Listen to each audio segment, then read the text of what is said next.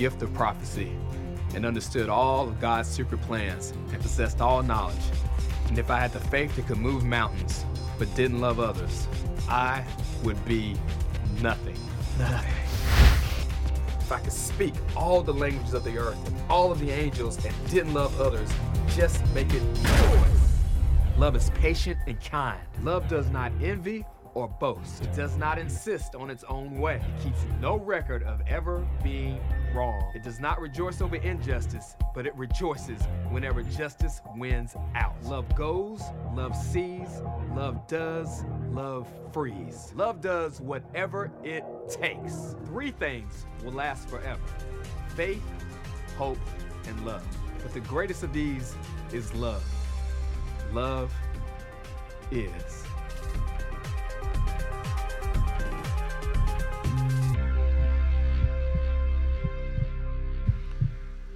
Well, good morning. Happy Easter to you. And I want to welcome those of you who are joining right now, either from another part of this building, in the warehouse, the chapel, or the loft, or at one of our off-site campuses, especially those of you at Wando High School up in North Mount Pleasant. We're just glad that you guys are along and on the internet or podcast. Wherever you happen to be around the world, we're glad that you've joined us today for this service. I got to tell you what happened to me today is I went by Starbucks on the way to church this morning, which is my habit, and pray for me. And I was there just a little bit before 7, and the girl who was serving me behind the counter, had her head down. She was looking at the person in front of me, and all of a sudden there I was, and she looks up and she looks at how I'm dressed, and she goes, "Christ is risen." That's all she could say. And so I said, "He's risen indeed."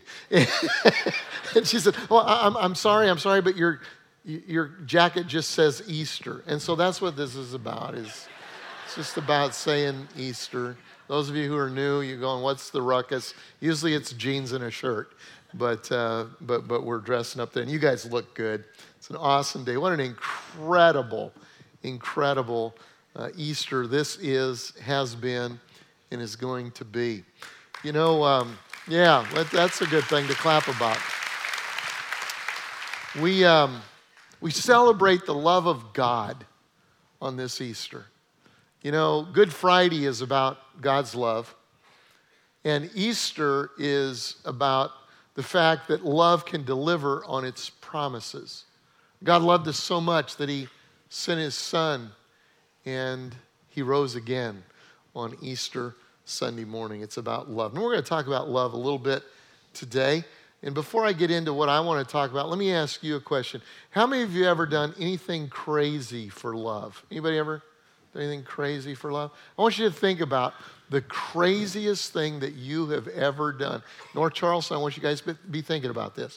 What is the craziest thing that you've ever done for love? What is it? I mean, we're talking big. Things like giving up watching the finale of The Bachelor just because the one you love wants to watch like football or, something like that. Or if you're a guy, giving up watching anything for The Bachelor, or let's say that you agree to go to see The Notebook. Do you remember that one? With your tight squeeze, and then when you leave, you say to her, "That's the best movie I've ever seen." When you know you're lying, Rocky III was a lot better than that. There's just a lot of great movies, And there are some things that you do because you have to. There are some things that you do because you want to.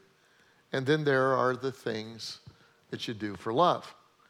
I've been in love with my wife for a long time. She was my girlfriend for a few years before she became my wife. And we first started dating, we did kind of this, group date deal where, you'd go out with a group of kids, and it wasn't really just one-on-one, but it was everybody together.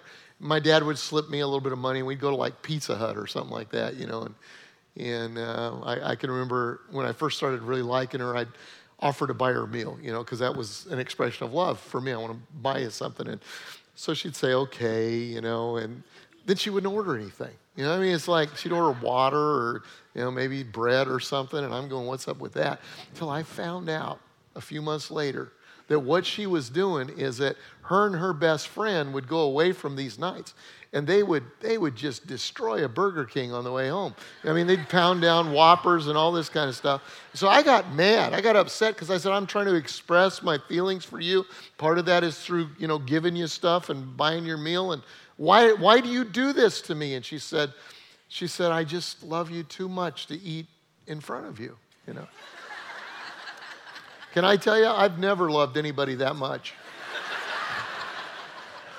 I will eat whether I like you or don't like you. It's not an expression of anything. It's the fact that I like to eat. That's just all that is. Love. Would you agree that love is the most powerful, fulfilling, mysterious, and frustrating word in our vocabulary? Love. What does it mean? The writer of the Proverbs says in chapter 21, verse 21 says, whoever pursues godliness and unfailing love will find life, godliness, and honor. So what we're going to do as a church is we're going to devote the next few weeks, several weeks, in that pursuit of love. What does it mean? What is it? How do I walk in love? It's not going to be like a, dating and marriage kind of series. It's going to be for all of us. We talk about what is love really? How does it express itself? And how should we walk in love? And today, we're going to begin the foundation of that, which is the death, burial, and resurrection of our Lord Jesus Christ. It's Easter. It's God expressing his love to us. I want to study it, and I want to study it like this. I'm going to make 3 statements about love.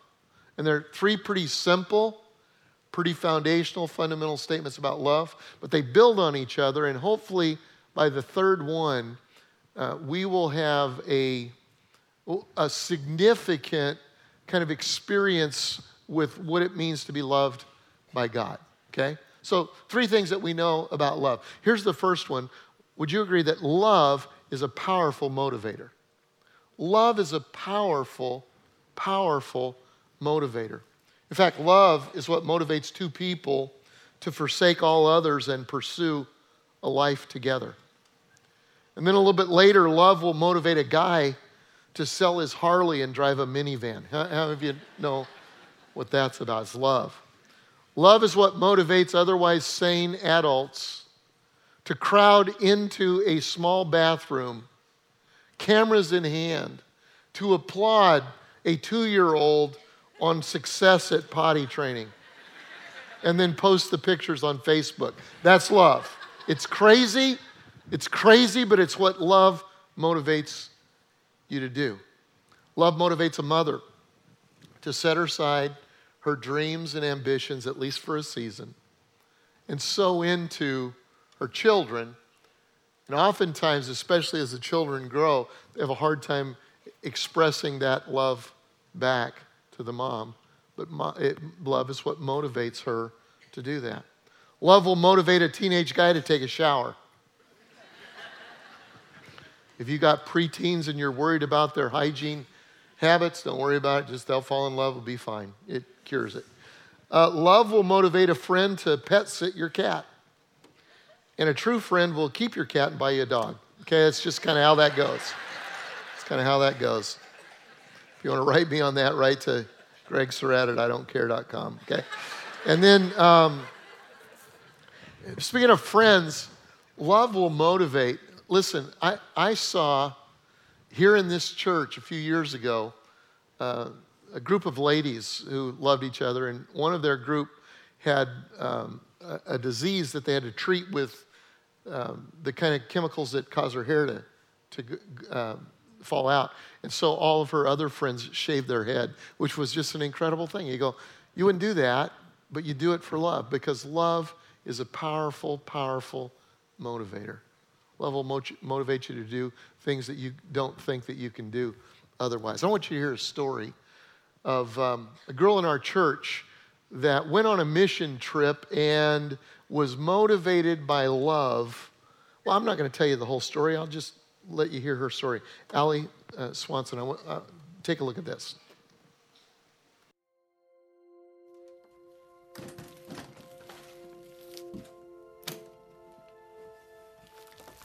Well, I'm a mission team leader, and I've been leading a team for about 7 years now.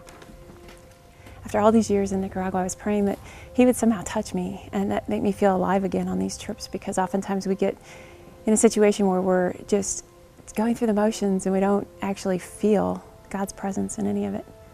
And then when we got there, I went the whole week. We traveled all over the country. I mean, we were up in the rainforest and all these great places and saw 1,000 patients in 4 or 5 days.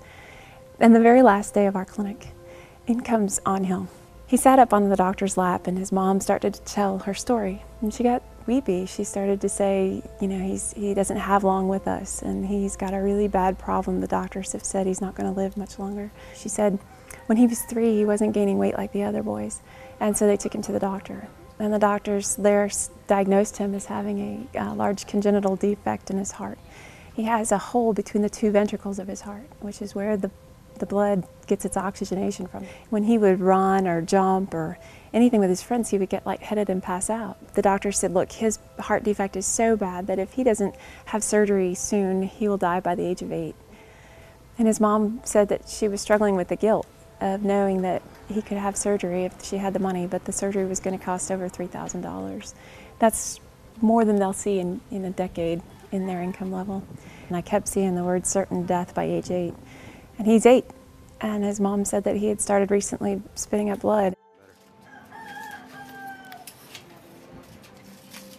If he walked a block, he'd get tired.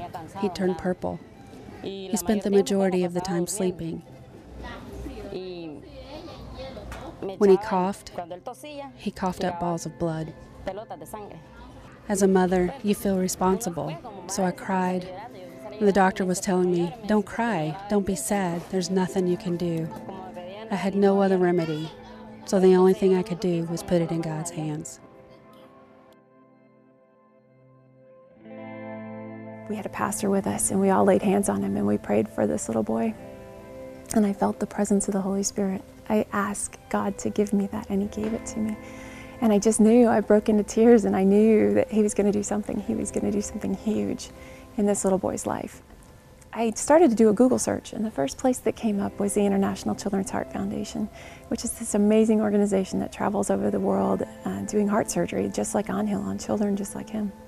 And I spoke to Dr. Gilbert, who's one of the top pediatric cardiothoracic surgeons in the country, and he said, I'm going to be in Honduras in June, which was the next month after I had met Angel.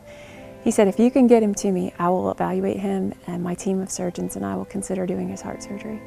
And I couldn't imagine not doing something. I didn't care how much it cost. I didn't care what boundary, what border. I didn't care what paperwork had to be done.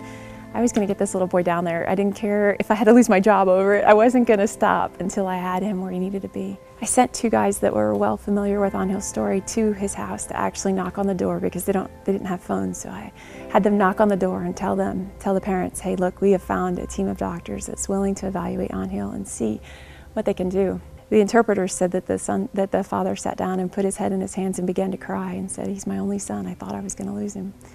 And now maybe there's a chance that I'm not going to. And so his mom and dad had a prayer meeting with all the guys in the neighborhood supposedly before we came. They got everything together and they took him shopping. And little Angel went out and got some used clothes so that he had enough clothes to travel with us. He told everybody he was going to get a new heart. And these were his new duds for his heart surgery. So we got there, we drove him, we left his neighborhood that morning in a van, and we drove all the way through the mountains of Nicaragua to Honduras. We met up with the team, and they determined that he was a candidate for surgery and that he would be a great candidate. And so I was invited by Dr. Gilbert to assist in the surgery. As a physician assistant, I assist in surgeries daily, and so he gave me the honor, and I wasn't sure. I thought, things are going to be tough. If his heart stops, can I keep going? Can I keep doing what I have to do? Because I know the heart's going to stop. I know we're going to intentionally stop his heart. Can I keep it together, now that I've attached myself to this little boy? And I love him. I love him like he was my own son, and I don't have children yet, but I can only imagine what a parent feels towards a child. So when they rolled him in for surgery, basically, I held his hand, and he was very, very scared. And then they laid him down on the table, and he was frightened, and he started to cry. And I just put my hand on his leg, and I held his fingers until he fell asleep.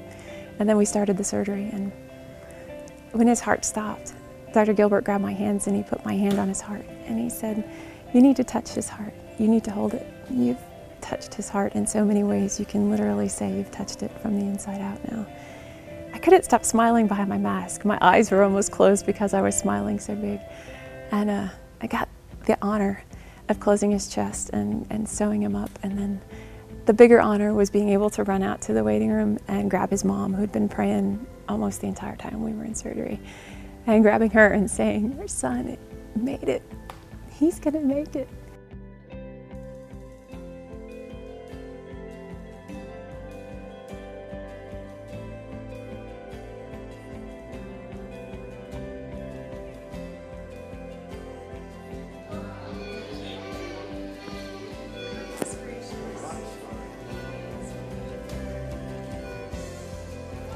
He went back home 2 weeks after the surgery and he's out playing with his friends now. And they say that he's gained 10 pounds and he's very tall and he's eating his weight. He's eating a lot of food right now, his parents say. And I'm not even sure that he knows the magnitude of how sick he was, but I think he knows how healthy he is now. I think about him every day. He's kind of my mountaintop spiritual moment. I saw God's hand firsthand. Cool story, huh?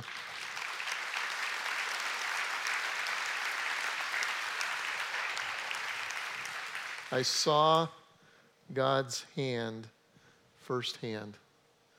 You know, I often wonder, stories like that happened 8 months ago. I wonder how people are doing now and how it's impacted their life. You ever wonder that?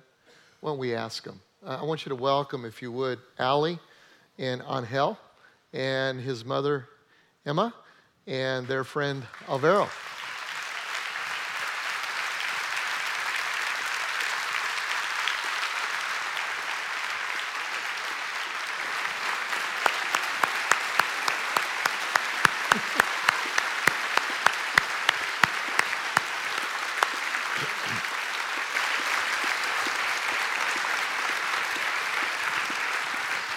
Okay, you can have a seat. This is kind of cool. Took an act of Congress to get this done, so thank your local congressman if you would. Ali, you know, why'd you do it? I mean, not just going on a mission trip, but when you got there, this little guy was the last patient you saw, and as I understand it, doctors had said they couldn't do this. It was too risky a surgery, but you said, "I'm going to do something about it." Why'd you do it? Tell me a little bit about that. I was in a very spiritually dry place, and I had prayed to God that he would do something inside of me. And when we prayed for Angel that day, and we put our hands on him, I felt the presence of the Holy Spirit, and I knew at that time that something big was going to happen. And I felt a love for Angel that I have never felt before in my life. And I know that's a God love. I know that's something that he did. Okay. Yeah, you told me a couple of months ago when we sat down and talked about this that you were compelled, motivated by the love of God just to go the next step, just to do something a little bit more. Yeah. Well, let me talk to Mom. Can you imagine how hard this is, Mamas, if I was to have you on stage to do this in another culture? But, wow, how can I ask it? What did it feel like when you brought him to doctors and they said there's really no hope? ¿Qué sentiste cuando lo traías a todos los doctores y te decían que no había esperanza? Me sentí muy mal. Creí en realidad que ya no había esperanza para mi hijo. I felt real bad. I thought that there was no hope for my son. Pero tanto pedirle a Dios y pedirle y orar. Llegó Allison y hubo una consulta y ahí pasé. But I was praying to God, and then the group came and Ali was there. Me dijeron que iban a llegar muy buenos doctores y lo puse en las manos de Dios. And I put him on God's hand, and they told me that God was going to do something. Yo dije, Dios va a hacer un milagro aquí. And I think to myself, God's going to be doing a miracle here. Wow. So, how have you experienced the love of God in the midst of all of this? How is God different to you now than he was before? ¿Cómo experimentaste el amor de Dios en todo este proceso? ¿Cómo era Dios antes para vos en el pasado como es ahora en el presente? ¿Cuál es la diferencia? Al comienzo yo no creí. Creí que pues, blasfemaba mucho contra él. I was very upset with God before. Porque la mayor tiempo de la vida de mi hijo la pasé en el hospital desde 9 meses que él tenía. Because basically almost all Angel's life I spent it on the hospital since like he was like 9 months. Incluso cuando estaba en el hospital yo pensé que mi hijo ya no iba a salir del quirófano. Sí. Even though when we were in Honduras, I had my doubts that maybe that he would not gonna be able to make it. Pero al ver mi hijo como estaba en una camilla, miré que Dios era tan grande que me lo había vuelto a dar otra vez. But then being there, then we came out of the surgery, I saw, I think to myself how big God is that he gave me Angel again to my life.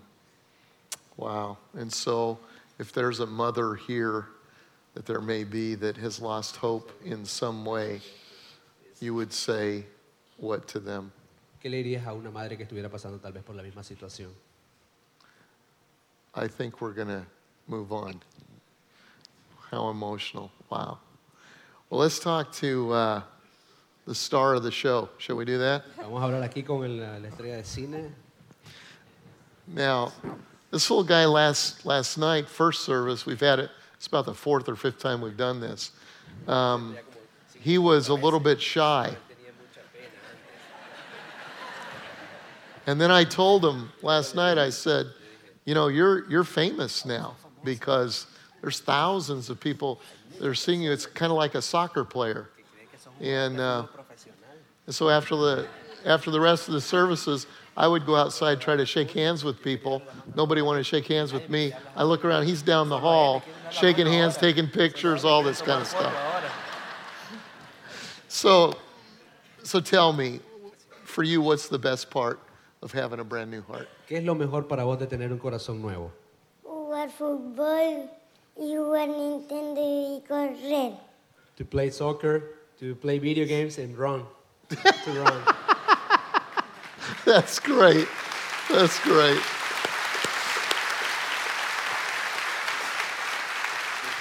I'm afraid we may have ruined him because we introduced him to Nintendo. Yeah. Would you guys give them a hand? Thank you so much for sharing your story. Thank you.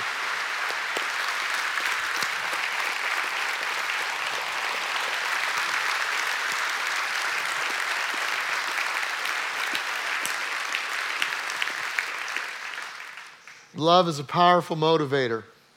Love took a normal person and drove her, Allie, to do more than she thought she could do. Love's a powerful motivator. Here's the second phrase. Human love has its limits. Human love has its limits. As most of you who attend church here know, that Debbie and I have 4 children and 9 grandchildren, and our oldest grandchild's 4 years old. His name's Miles. And about, 6 months ago, 8 months ago, he just turned 4. And Miles was at the house, and I was trying to get him to do something. I don't remember what it was. But I said, Miles, I want you to do something. And he would no, or ignore me. And so then I thought, well, I'll rephrase it so he understands. Miles, if you love Papa, I want you to do this. And some of you, you're looking at me like that's kind of guilt that you're doing. And as a grandparent, it's okay. Anything works. It works, you do. But let me say this. Jesus, with his disciples, said what? If you love me, you will do my commandments, right? I'm just trying to be like Jesus. So I said to Miles, Miles, if you love Papa, then you'll do this. And this is what my 4-year-old, freshly turned 4 grandson said. Papa, love has its limits. What is up with that?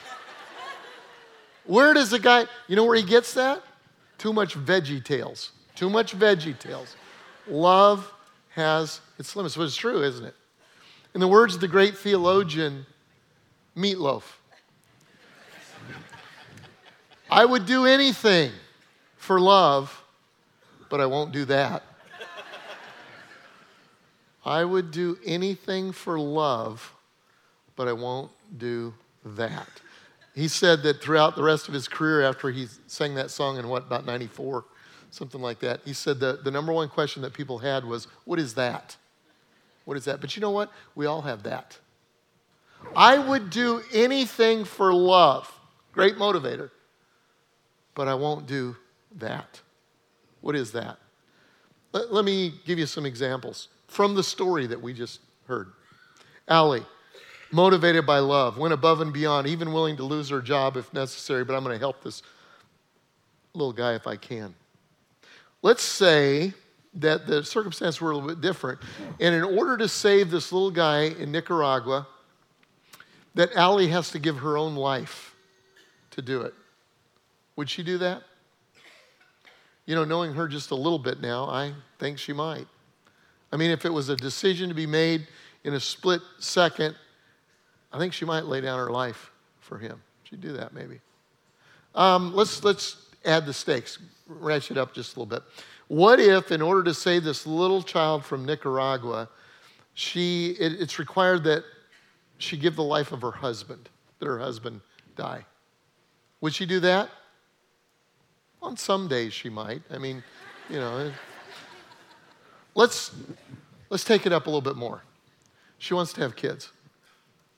What if she had a son or a daughter, and the only way to save this little boy that she doesn't even know in Nicaragua is it would require the death of her son or daughter. Maybe there'd have to be a heart transplant or something like that.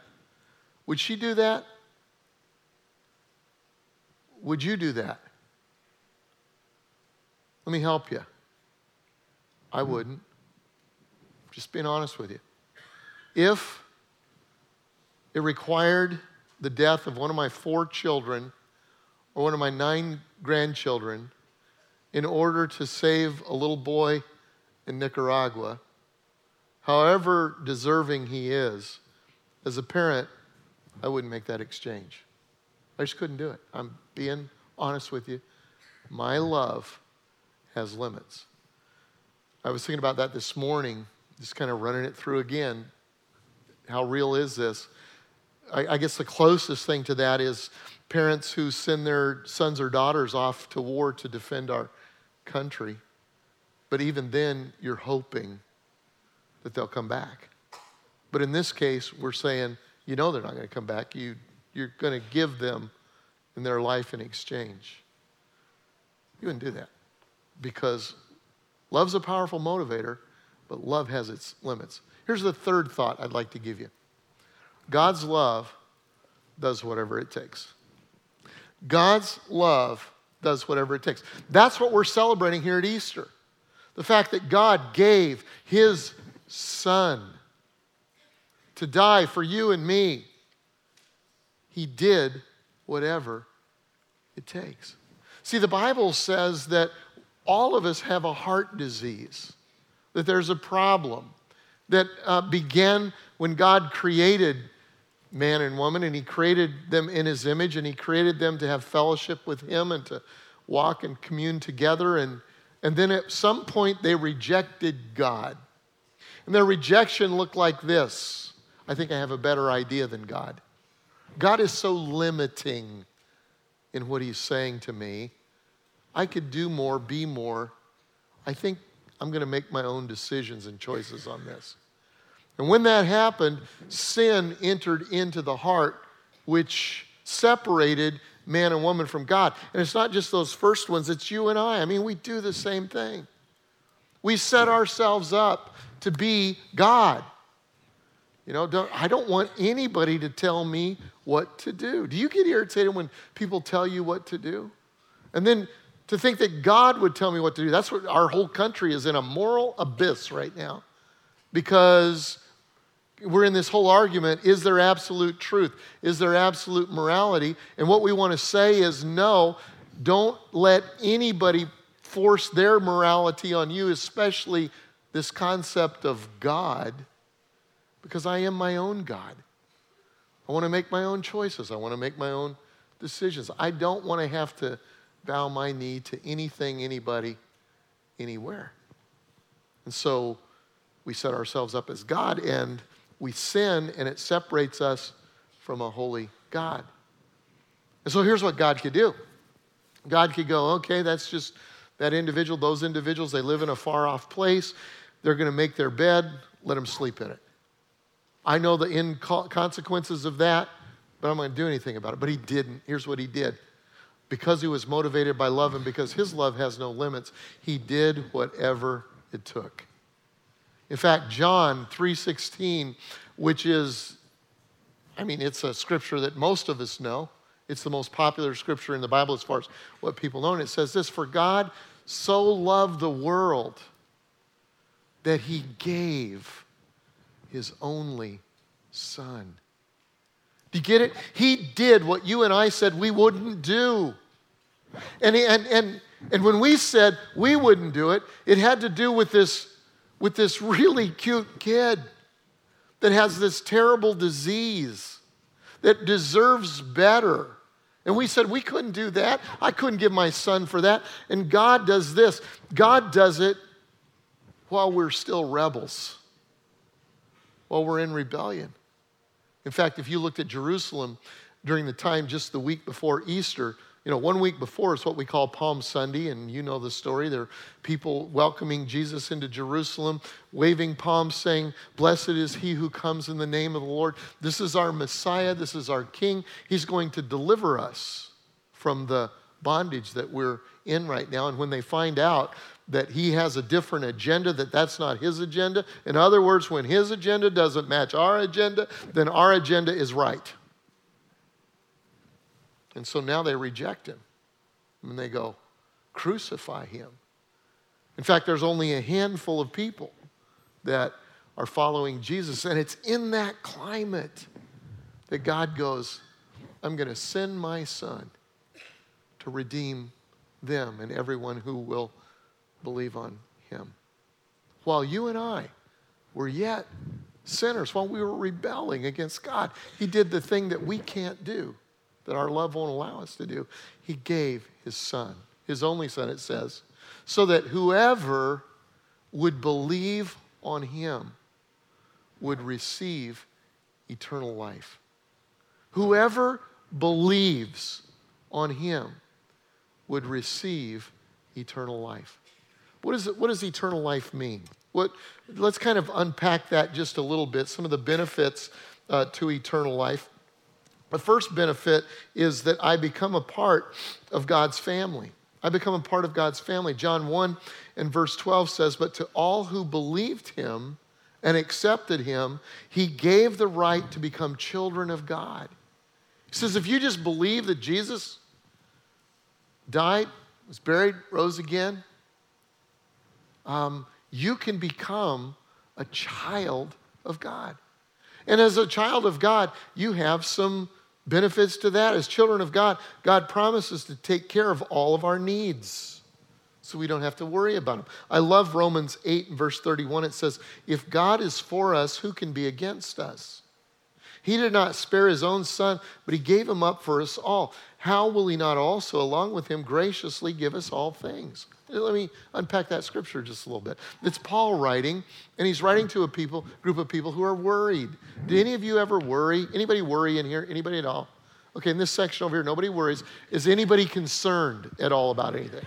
Okay, all right, we're concerned. We're concerned. We're worried. And Paul says this. He says, let's do the math here.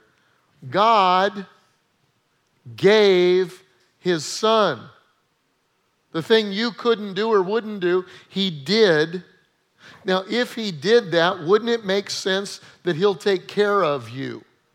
He'll take care of the things that you need. I was in Israel about 1 year ago, and we were walking through a field, and the tour guide said, it's somewhere around this area where Jesus had this little talk with his disciples. It's found in Matthew 6. And Jesus said something like this. He said, hey guys, why do you worry?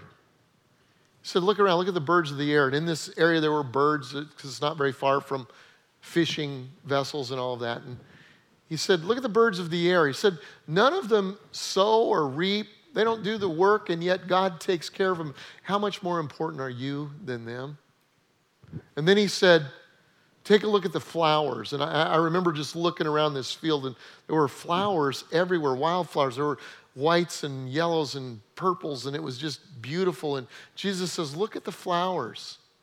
He said, Solomon, in all of his splendor, even Greg Stroud on Easter, said they don't even compare to the beauty of these flowers, and yet you're so much more important than you. You don't have to worry about what you wear or eat. In fact, he goes on, and I'll quote him.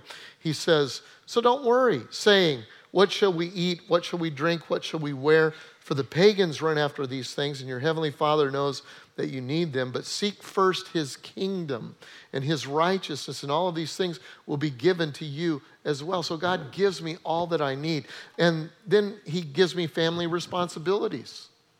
Growing up in a family, you probably had chores, or they divvy up responsibilities to the kids. God does the same thing with his family. In fact, in Ephesians 2:10, he says, we are God's workmanship created in Christ Jesus to do good works which God prepared in advance for us to do. In other words, when you become a part of God's family, he gives you purpose. He gives you meaning. You may be in a job right now where you go, I don't even know why I do this. You may be in a situation in your life right now where you go, life really doesn't have that much meaning to me.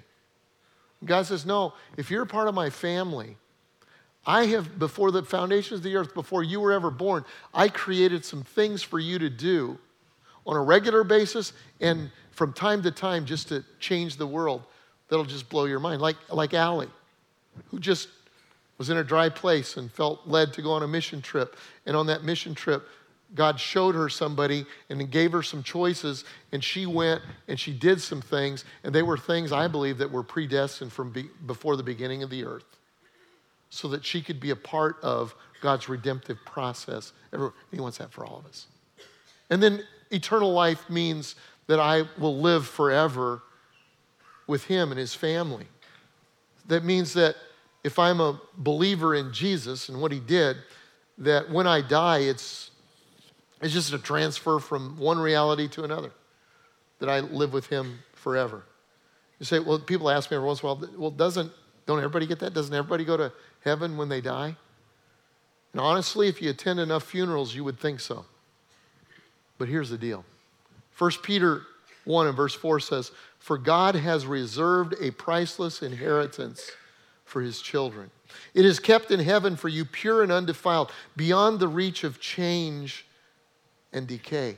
He says God has reserved heaven for his family. It's for his kids. It's for those who believe in him. You say, is that really fair? Yeah, it's fair. God won't force you to do so. If you distance yourself from God all of your life, why would he force you to be in his presence forever? He's not going to do that. It's like if one of our relatives died and they happen to have significant means and there was a will, and so the whole family comes into the lawyer's office, to kind of probate the will, and some stranger off the streets comes in and says, I want a piece of that. I deserve part of the will. What would you say? No, you don't. What are you drinking? I mean, that's just, no. You didn't know the family. You weren't a part of the family. You never did anything. And you want a part of this. And that's what we're saying if we say, you know what, I'm going to live however I want to. I'm going to do whatever I want to do. But when I die, I'm going to go to heaven because I'm going to go there with God's kids. No. Doesn't make any sense. God doesn't damn anybody to hell. It's like he just gives you what you want. You want distance from me? Okay. No problem. I'll give you distance, all the distance you want for eternity. But here's the truth. You don't want that. You don't want it. And if everybody has eternal life, then why did Christ have to die? This is God's Son. It cost God everything for you and I to have eternal life. Don't ever forget that. He did whatever it took. In order to receive it, you must believe. Believe what? Believe that you have a heart problem, that sin has separated you from God, that God did whatever it takes to bring you life, that Jesus died.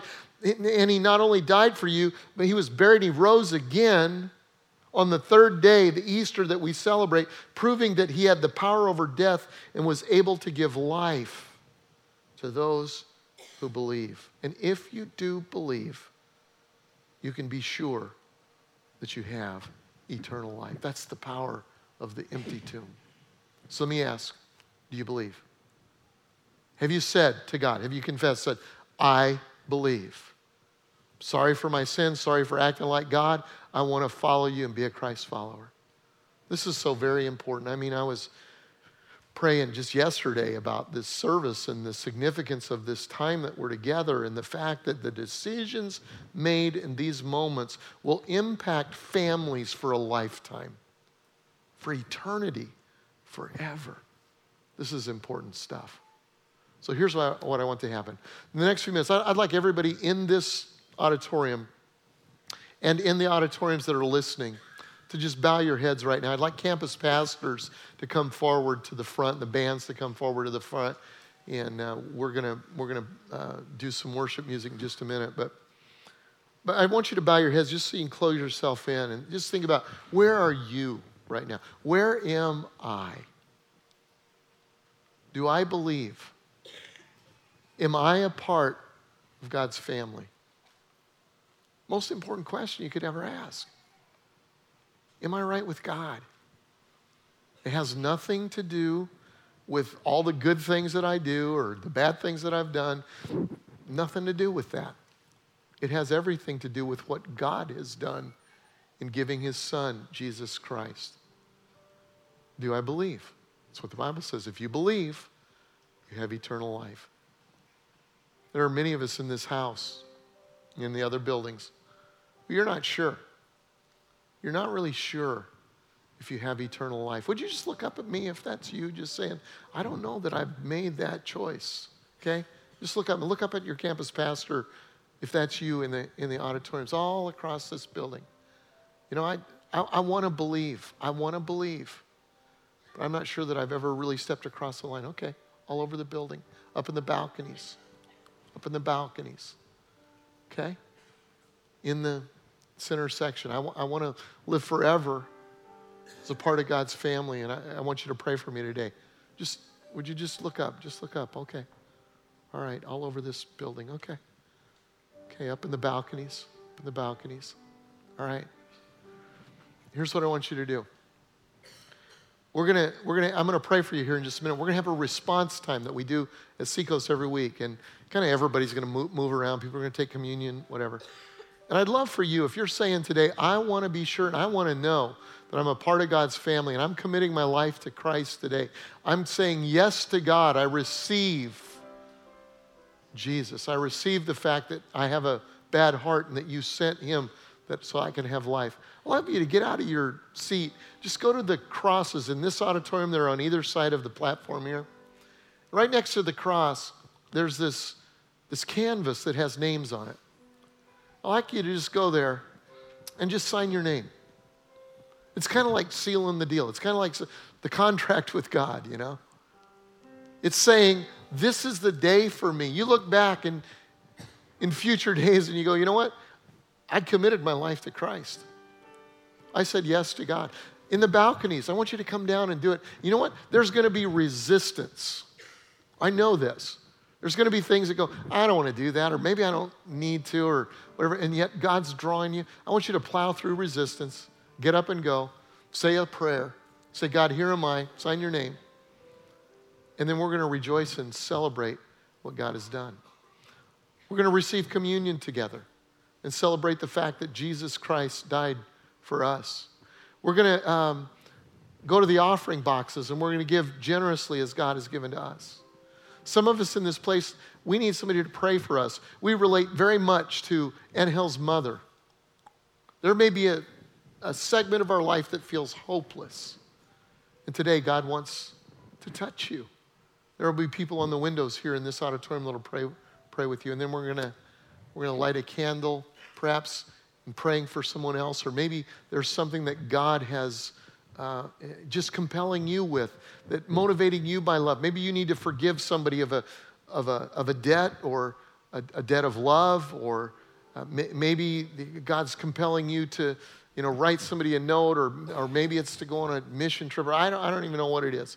You go to the candle and you pray, Lord, may the light of Jesus, the power of the Holy Spirit, just light up my life. Okay? So let's pray. Father, I thank you for your kingdom.